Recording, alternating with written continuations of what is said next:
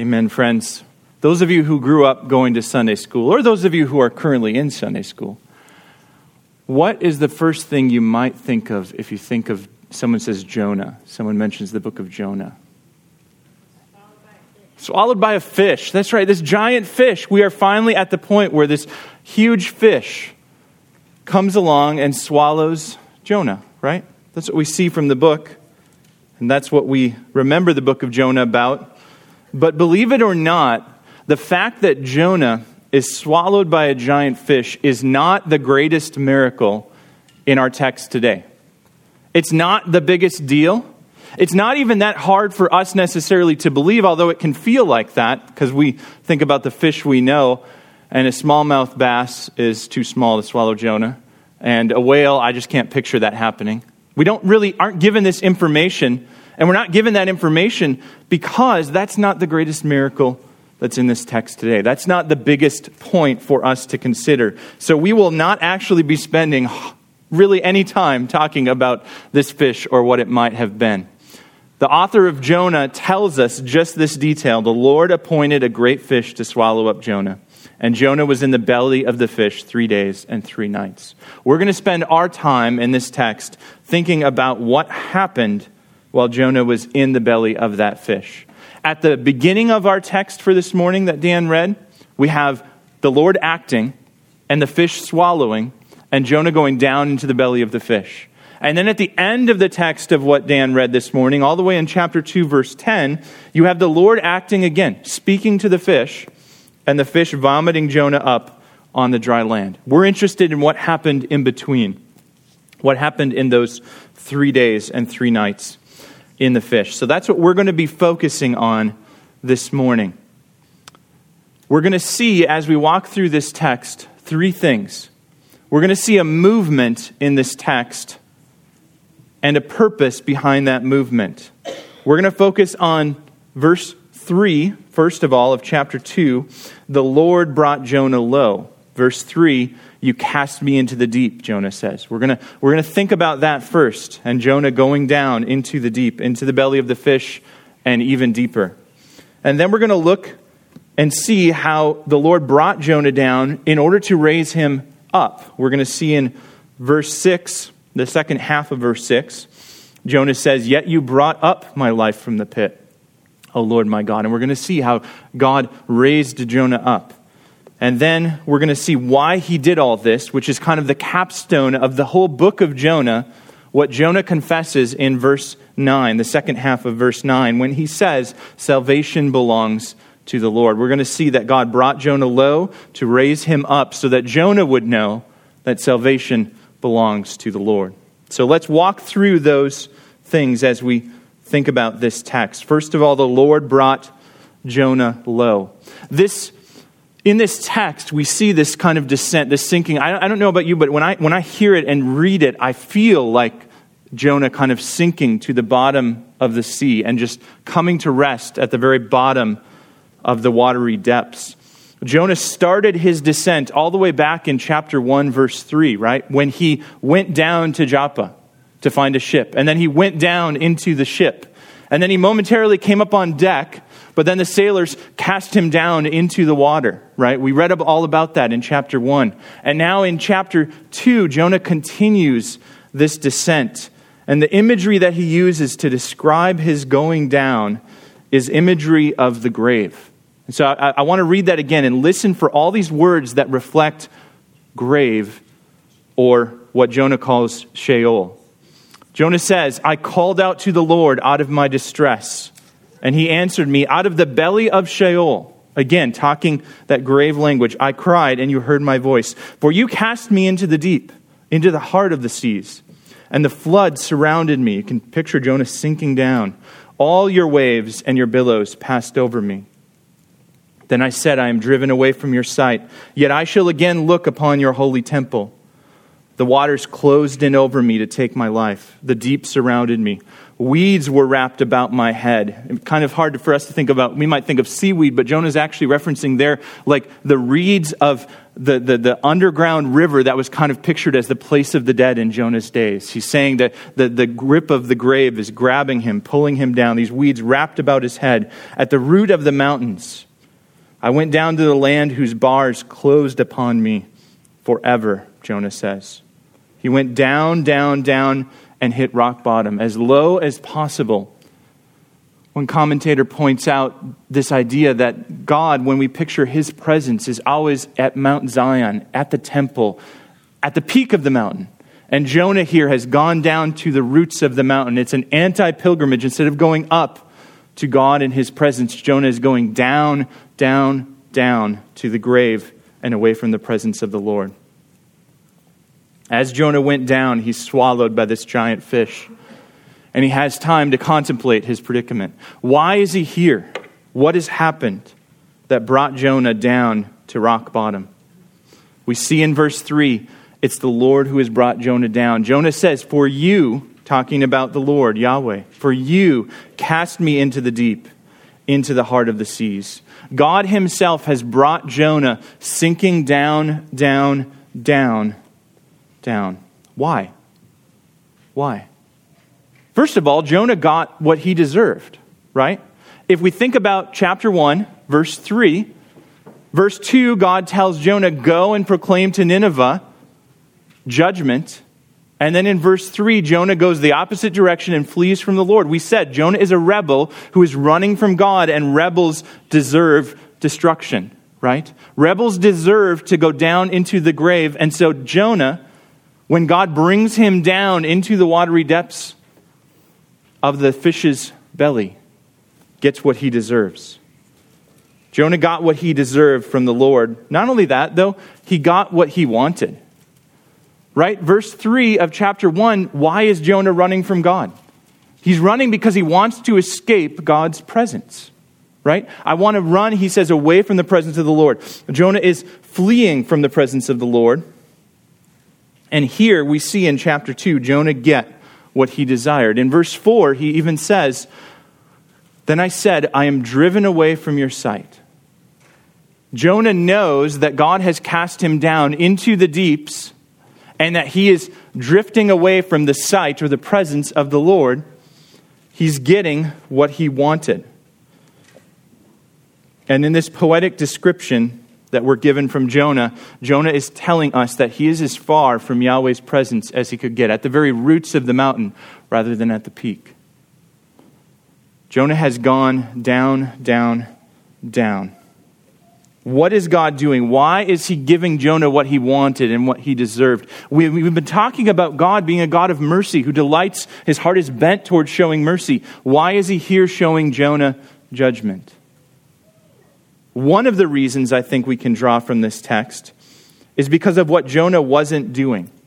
All the way through this story so far, we've seen Jonah refuse to call out. First, refusing to call out to the Ninevites, but later, and more importantly, refusing to call out to Yahweh, right? What was he doing when the storm was raging around him? We read about this in chapter 1, verses 5 and 6. The storm is raging about him, and the pagan sailors are on the deck of the ship calling out to their gods. And what's Jonah doing? He's sleeping. And what's the captain come down and do? He says, "Arise and call out to your God. Perhaps he'll take notice of us and we won't perish." But the author of Jonah doesn't record Jonah actually calling out to his God. He may have, but I think we're meant to see him as not calling out to his God during that time. Hiding really from the lots and then being discovered and then confessing what had happened, but still not calling out to God. Even in verse 14, the author calls our attention to these pagan sailors, now afraid of God's judgment, calling out to him for mercy. And yet we don't see Jonah praying to God until chapter 2, when Jonah is brought low, low, low by the Lord. He's driven to prayer. Verse 1 of chapter 2, Jonah says, verse 1 actually starts out with the narrator saying, Jonah prayed to the Lord his God from the belly of the fish. This is the first time it's mentioned about Jonah praying.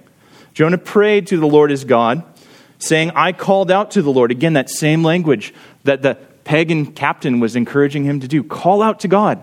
Now he is in the belly of the fish when he's been brought low. He calls out to the Lord. So God brought him low to drive him to pray. And I want us to think about what kind of prayer does he pray? That's what we're given in this. We're given a poem that represents his prayer. What kind of prayer does he pray? If we think about it, what does this poem sound like? What does it ring? If it rings a bell in other parts of Scripture to us, we might say that it reminds us of the Psalms. And if that's what it reminds you of, that's good. It ought to. Because in this prayer, as Jonah is praying from the belly of the fish, he's actually referencing over 10 different Psalms. As Jonah is driven low, low, low by the Lord and driven to prayer, out of him flows praying the Psalms. This shows that Jonah lived a life that was meditating day and night on the word of the Lord, like Psalm 1 tells God's people to do. Jonah was faithful to meditate on the Psalms. And so when he's squeezed by the pressures of the ocean all around him, figuratively, more than literally probably, when he's squeezed like a sponge, and out of him flows what's in him already, which is the Lord's word, Psalms. These Psalms flow forth as Jonah prays, but it's not just any psalm. See, if I think about what I would pray for in the belly of the fish, is probably for some kind of deliverance, right? Or maybe a prayer of lamenting the fact that I'm here in this miserable situation. But Jonah actually prays a particular type of psalm. The style of what he does in Hebrew represents this. A psalm of thanksgiving.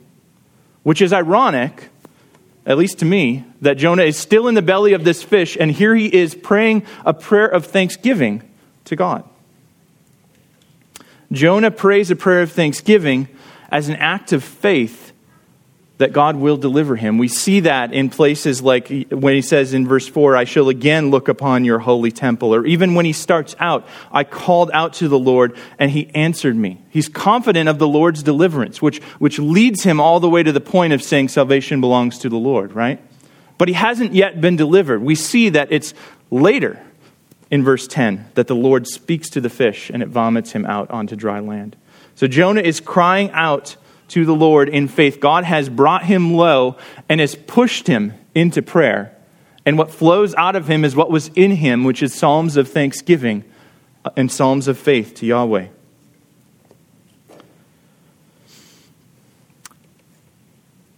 I want us to notice that Jonah didn't pray until he was pushed under the pressures of the Lord's judgment. And I want us to think about how that reflects our own habits of prayer, does it not?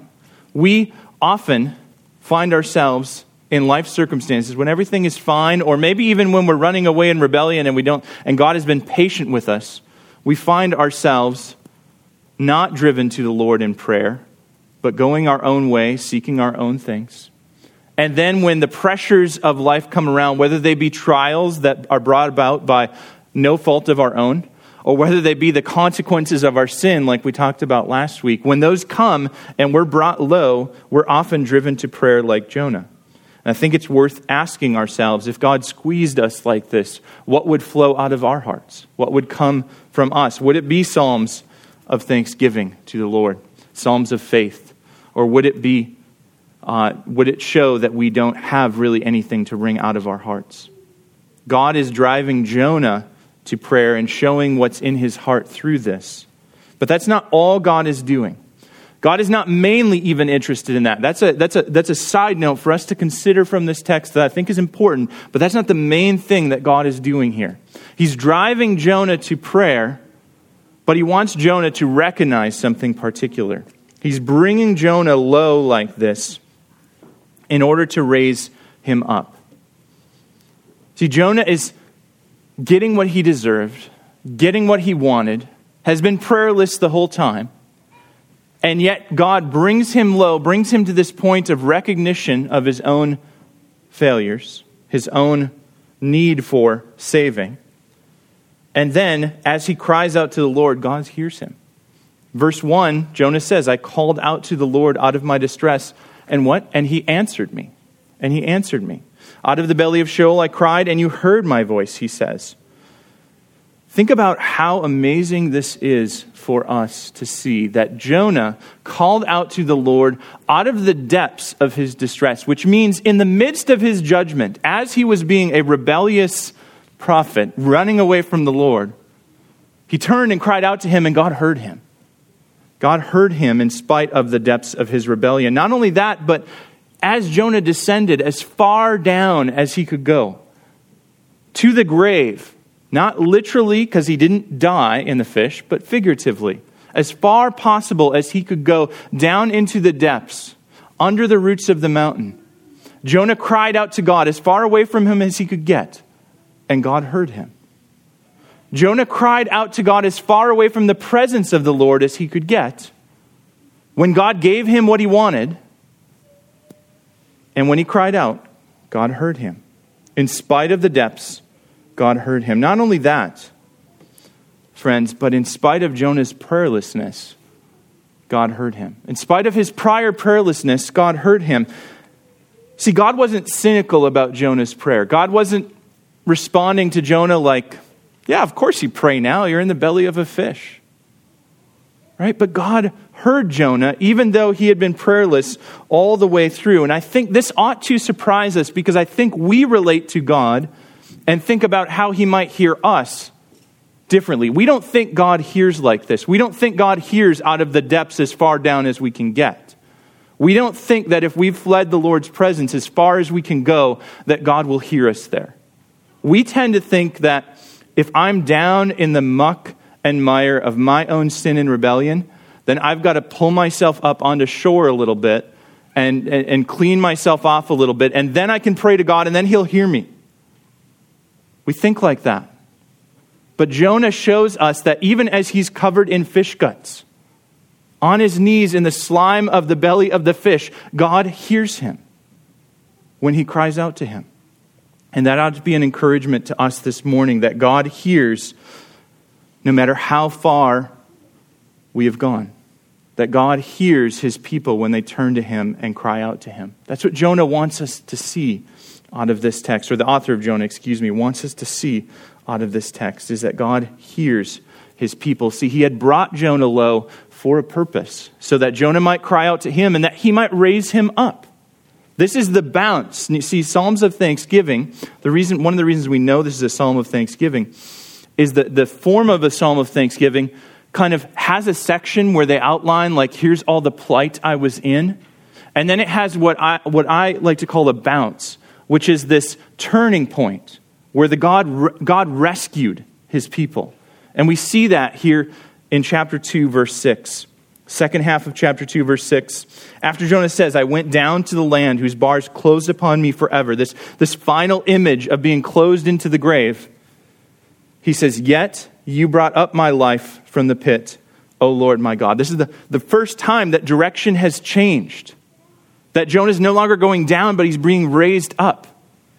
And we're meant to see that as God delivering Jonah, hearing him from the depths of his rebellion. And friends, this is the most significant miracle in the book of Jonah. The most significant miracle in this text. Again, not that Jonah was swallowed by a fish, but that Jonah didn't stay there. That Jonah didn't get swallowed by this fish and then die rotting in the fish's stomach, digested as food. Jonah didn't see corruption, but he was delivered by God. Jonah lived out Psalm 16:10, which says that the Lord will not abandon my soul to Sheol or let your Holy One see corruption. This is the miracle in this text, that Jonah was delivered from the belly of the fish, brought up by the Lord.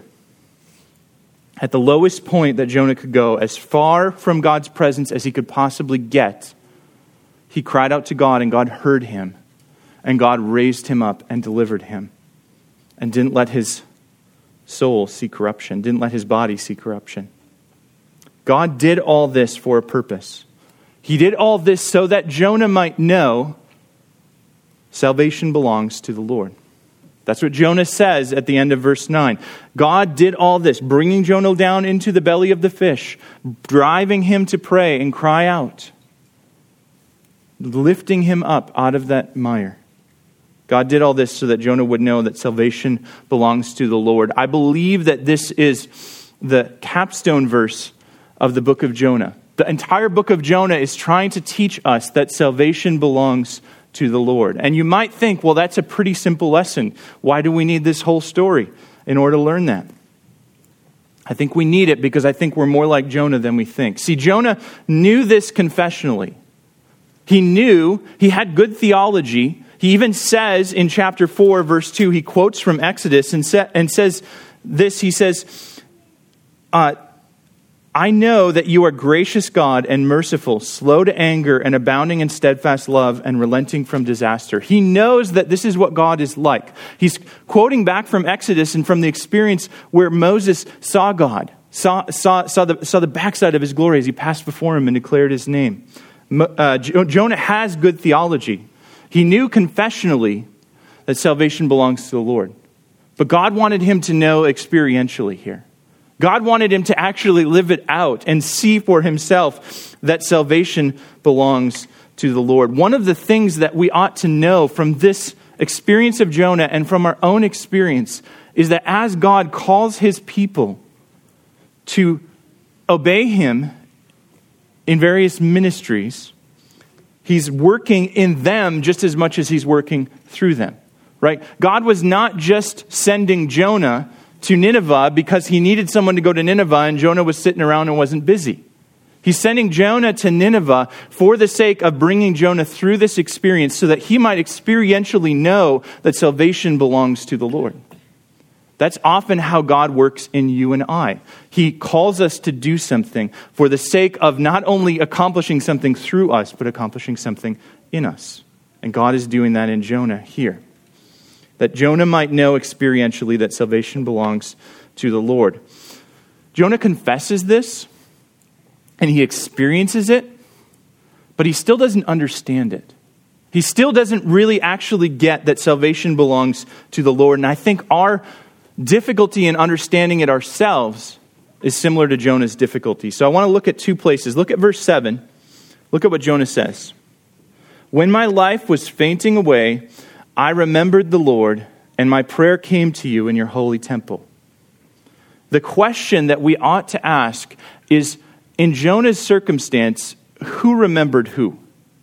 Jonah's saying, I remembered the Lord. And that might not seem real significant to you, and that's okay. Like, it is good that Jonah would remember the Lord. But all throughout Scripture, the consistent testimony of Scripture is that God's people are rescued not when they remember God, but when God remembers them.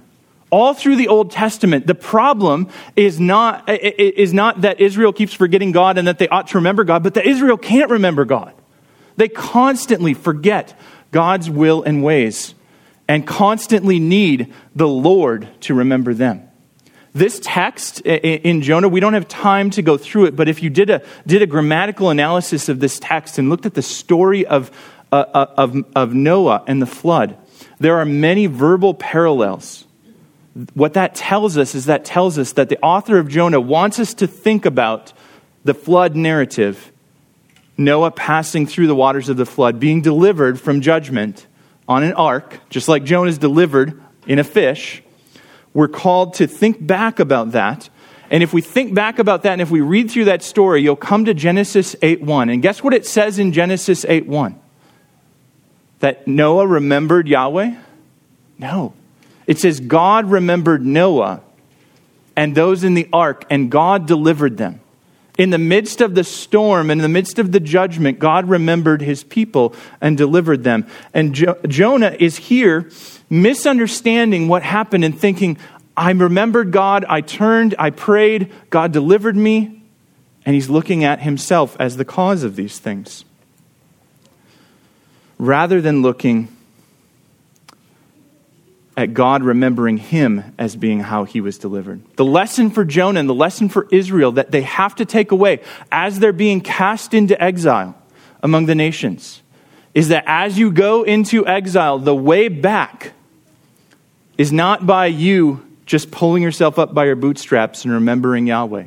The way back is that as you go into exile, God will remember you. Ezekiel talks about this, Ezekiel prophesies and says, Israel, as you go out into exile, Yahweh your God will remember his steadfast covenant with you. He will remember and be faithful and call you back to himself. That God, though he is judging and bringing low, will remember you and raise you up.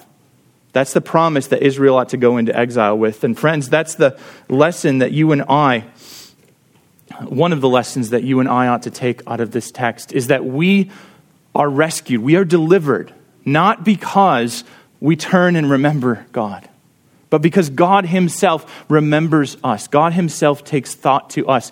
In the depths of Sheol, God himself remembers you and remembers me. In the depths of our sin and rebellion, God remembers us and takes thought to us. And that's why we remember him. It's not because we've somehow mustered the mental energy to keep him on the forefront of our mind, but because his Spirit has moved inside of us as he remembers us and causes us to remember him. We remember God because he remembers us. That's something that we struggle to understand, and that's something Jonah struggled to understand about God's mercy. The second thing he struggled to understand, we see in verses 8 to 9. Jonah says, "Those who pay regard to vain idols forsake their hope of steadfast love. But I, with the voice of thanksgiving, will sacrifice to you. What I have vowed, I will pay." Jonah here is saying something that's true, right? It is bad to pay regard to idols. It is bad to worship idols. And worshiping idols is turning away from the steadfast love of God. Yes. And it is good to make sacrifices to God for God's people. It is good. It is good to pay what they vow. When they say, "Lord, deliver me from this and I will do this," it is good to do that, right? But on another aspect, what Jonah is saying here, I think, reveals a misunderstanding of how God has shown him mercy. A misunderstanding of what it means that salvation belongs to the Lord. For if we think about when Jonah references those who pay regard to vain idols, who in the story so far has been paying regard to vain idols? It's the sailors, right? From chapter 1. These Gentile sailors that are calling out to their gods are the ones that are idol worshipers. And here is Jonah in the belly of the fish praying and reflecting on God's deliverance and saying, in effect, those idol worshipers there, they don't know what they're doing. They've abandoned faithfulness to Yahweh, and they pay regard to vain idols. They have no hope of steadfast love. But guess what I will do when I get out of here? I'll make sacrifices at the temple, and I will pay what I have vowed. Meanwhile, what have the pagan sailors done up top in their ship? In verse 16, what do? Verse 16, "Then the men feared the Lord exceedingly, and they offered a sacrifice to the Lord and made vows." The same thing Jonah says he will do after he's delivered, the pagan sailors have already done. Jonah doesn't know that, though, because he's in the belly of the fish, right? Jonah is here thinking, contemplating this question, who deserves to be rescued? And he's thinking, clearly I deserve to be rescued because I will respond to Yahweh's steadfast love and faithfulness with obedience. I'm a good Jew. I will do what I am called to do. Whereas these pagan sailors, God, you can show them mercy, but they won't follow through. It's like Jonah is responding like the Pharisee to the tax collector. I thank you, God, that I am not like these pagan sailors who, though they may obey me when I tell them to throw me overboard, they don't really fear you. They won't really be obedient to you. Little does he know that's not why he was rescued. I think what this reveals in Jonah's heart and what thinking like this reveals in our heart is this tendency we have. Either on the one hand to say, yeah, we deserve to be shown mercy because we're pretty good. I think most of us are probably past that. Maybe not, but most of us I think probably are. I think the tendency more and the temptation more for good Christians like us is to be shown mercy by God and then believe that we have to live in a way that shows we deserved it. right? Being shown mercy by God and then acting in a way afterwards that showed that God was right to show us mercy because we're actually pretty good. This is not trying to earn the mercy by our good works, but trying to show that the mercy wasn't wasted on us because we've been pretty good. I think that's the tendency that we have, and I think that's what Jonah is doing here. He's saying, see, God, you didn't waste your mercy because I'll go to your temple and I'll make sacrifices. I'll pay what I said I would. Not like those pagan sailors. Jonah is misunderstanding, again, that salvation belongs to God. Thankfully, Jonah speaks better than he knows. And he confesses in verse 9, salvation belongs to the Lord. He doesn't put the pieces together, though, that chapter 1 shows that God will be merciful even to idol worshipers because salvation belongs to him. He can be merciful to whoever he wills because salvation belongs to him.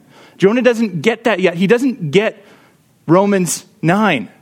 It was written a long time after Jonah, so of course he doesn't read it. But he doesn't get the concept that Paul was getting across in Romans 9, reflecting on God in the Old Testament and saying that God can show mercy to whomever he wills. God can show compassion to whomever he desires. Paul says that in Romans 9. He's reflecting on it. It's really just the saying, salvation belongs to the Lord. That's what Jonah is saying here, but he doesn't get that. And I think we struggle to get it as well. Praise the Lord, though. He is merciful, even to those who misunderstand his mercy. God is merciful to Jonah, and the fish vomits him out onto dry land. And he's given another chance, even though Jonah doesn't really understand as well as he ought what he says when he says salvation belongs to the Lord. God is merciful even to those who misunderstand his mercy. God does all this because he's trying to teach Jonah this idea, salvation belongs to the Lord, and what it means. And he's trying to do that experientially through Jonah's life and through the people around him. But God isn't just interested in Jonah knowing that, right? He wants his people Israel to know that as they are cast out into exile, they need to know that salvation belongs to the Lord and there is no other hope of salvation. Not only is there no other hope of salvation, but the fact that it belongs to him means he can be merciful even to rebels, which is what God's rebellious people need to know. But God is interested in more than just Jonah and Israel knowing that. He wants the whole world to know that salvation belongs to the Lord. So he does this in the life of Jonah in preparation for the life of Jesus. Turn with me real quick to Matthew 12. Matthew 12, verses 38 to 40.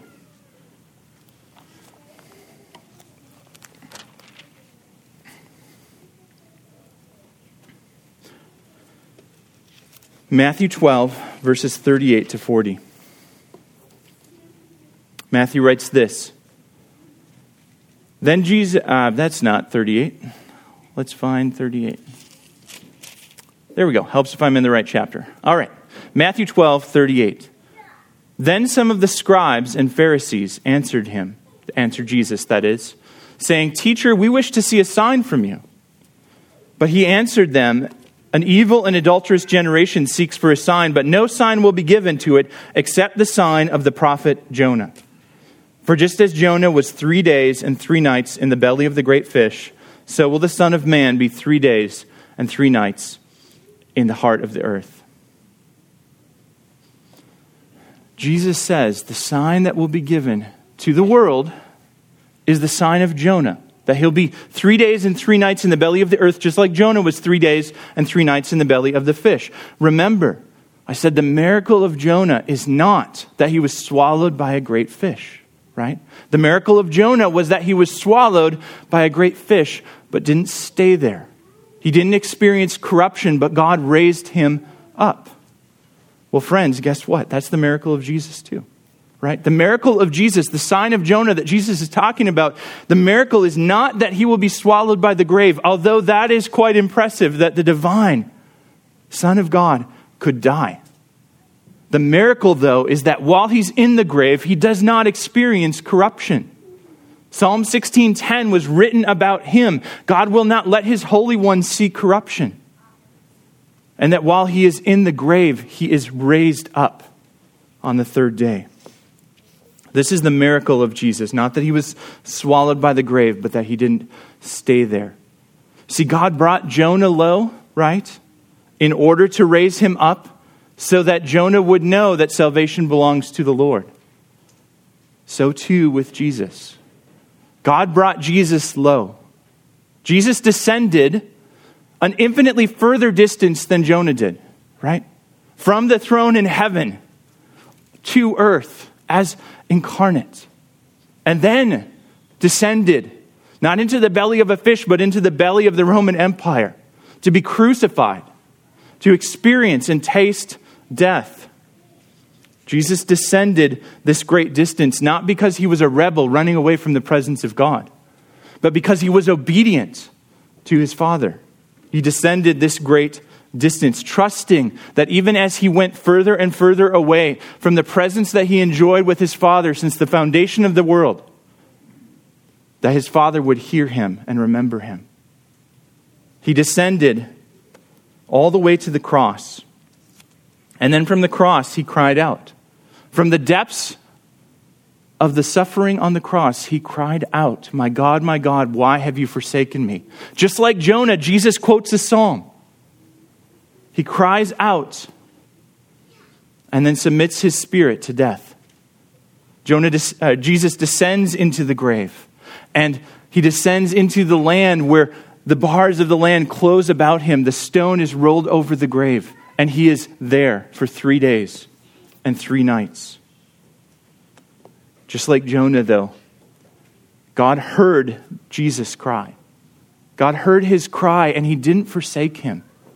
He didn't forsake him, but he raised him up on the third day. Why did he do all this? Why did he do all this? God brought Jesus low in order to raise him up so that we might know that salvation belongs to the Lord. Right? So that you and I could know salvation belongs to the Lord. There is no other name under heaven by which we may be saved. God did this to Jesus for you and I. He did this so that we might know that salvation belongs to the Lord, and so that salvation might truly belong to him, so that he could be merciful to idolatrous sailors who cry out to their gods in the midst of a storm. God did this so that salvation might belong to him. And because salvation belongs to the Lord, God can be merciful to terrorist Ninevites, as he will see in chapter 3. God did this, not only that, so that he could be merciful to rebellious prophets like Jonah, and to his rebellious and adulterous people like Israel. And ultimately, because salvation belongs to the Lord, God can be merciful to sinners like you and I. That's what Jonah teaches us. That's the sign of Jonah that we ought to learn. That's what it means for salvation to belong to the Lord.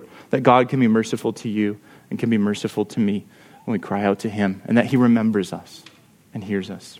Let's pray.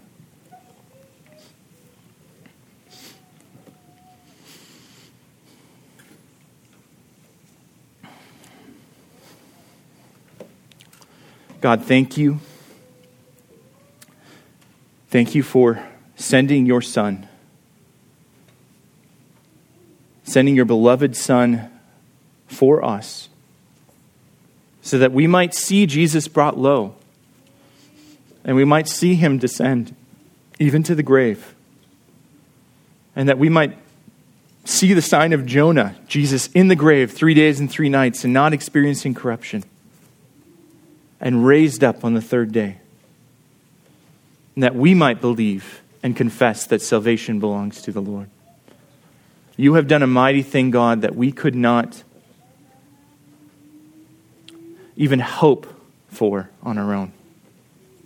So I pray that you would help us as we contemplate the sacrifice of Christ, and as we move into the Lord's table here in a minute, that you would help us rejoice at what you have done.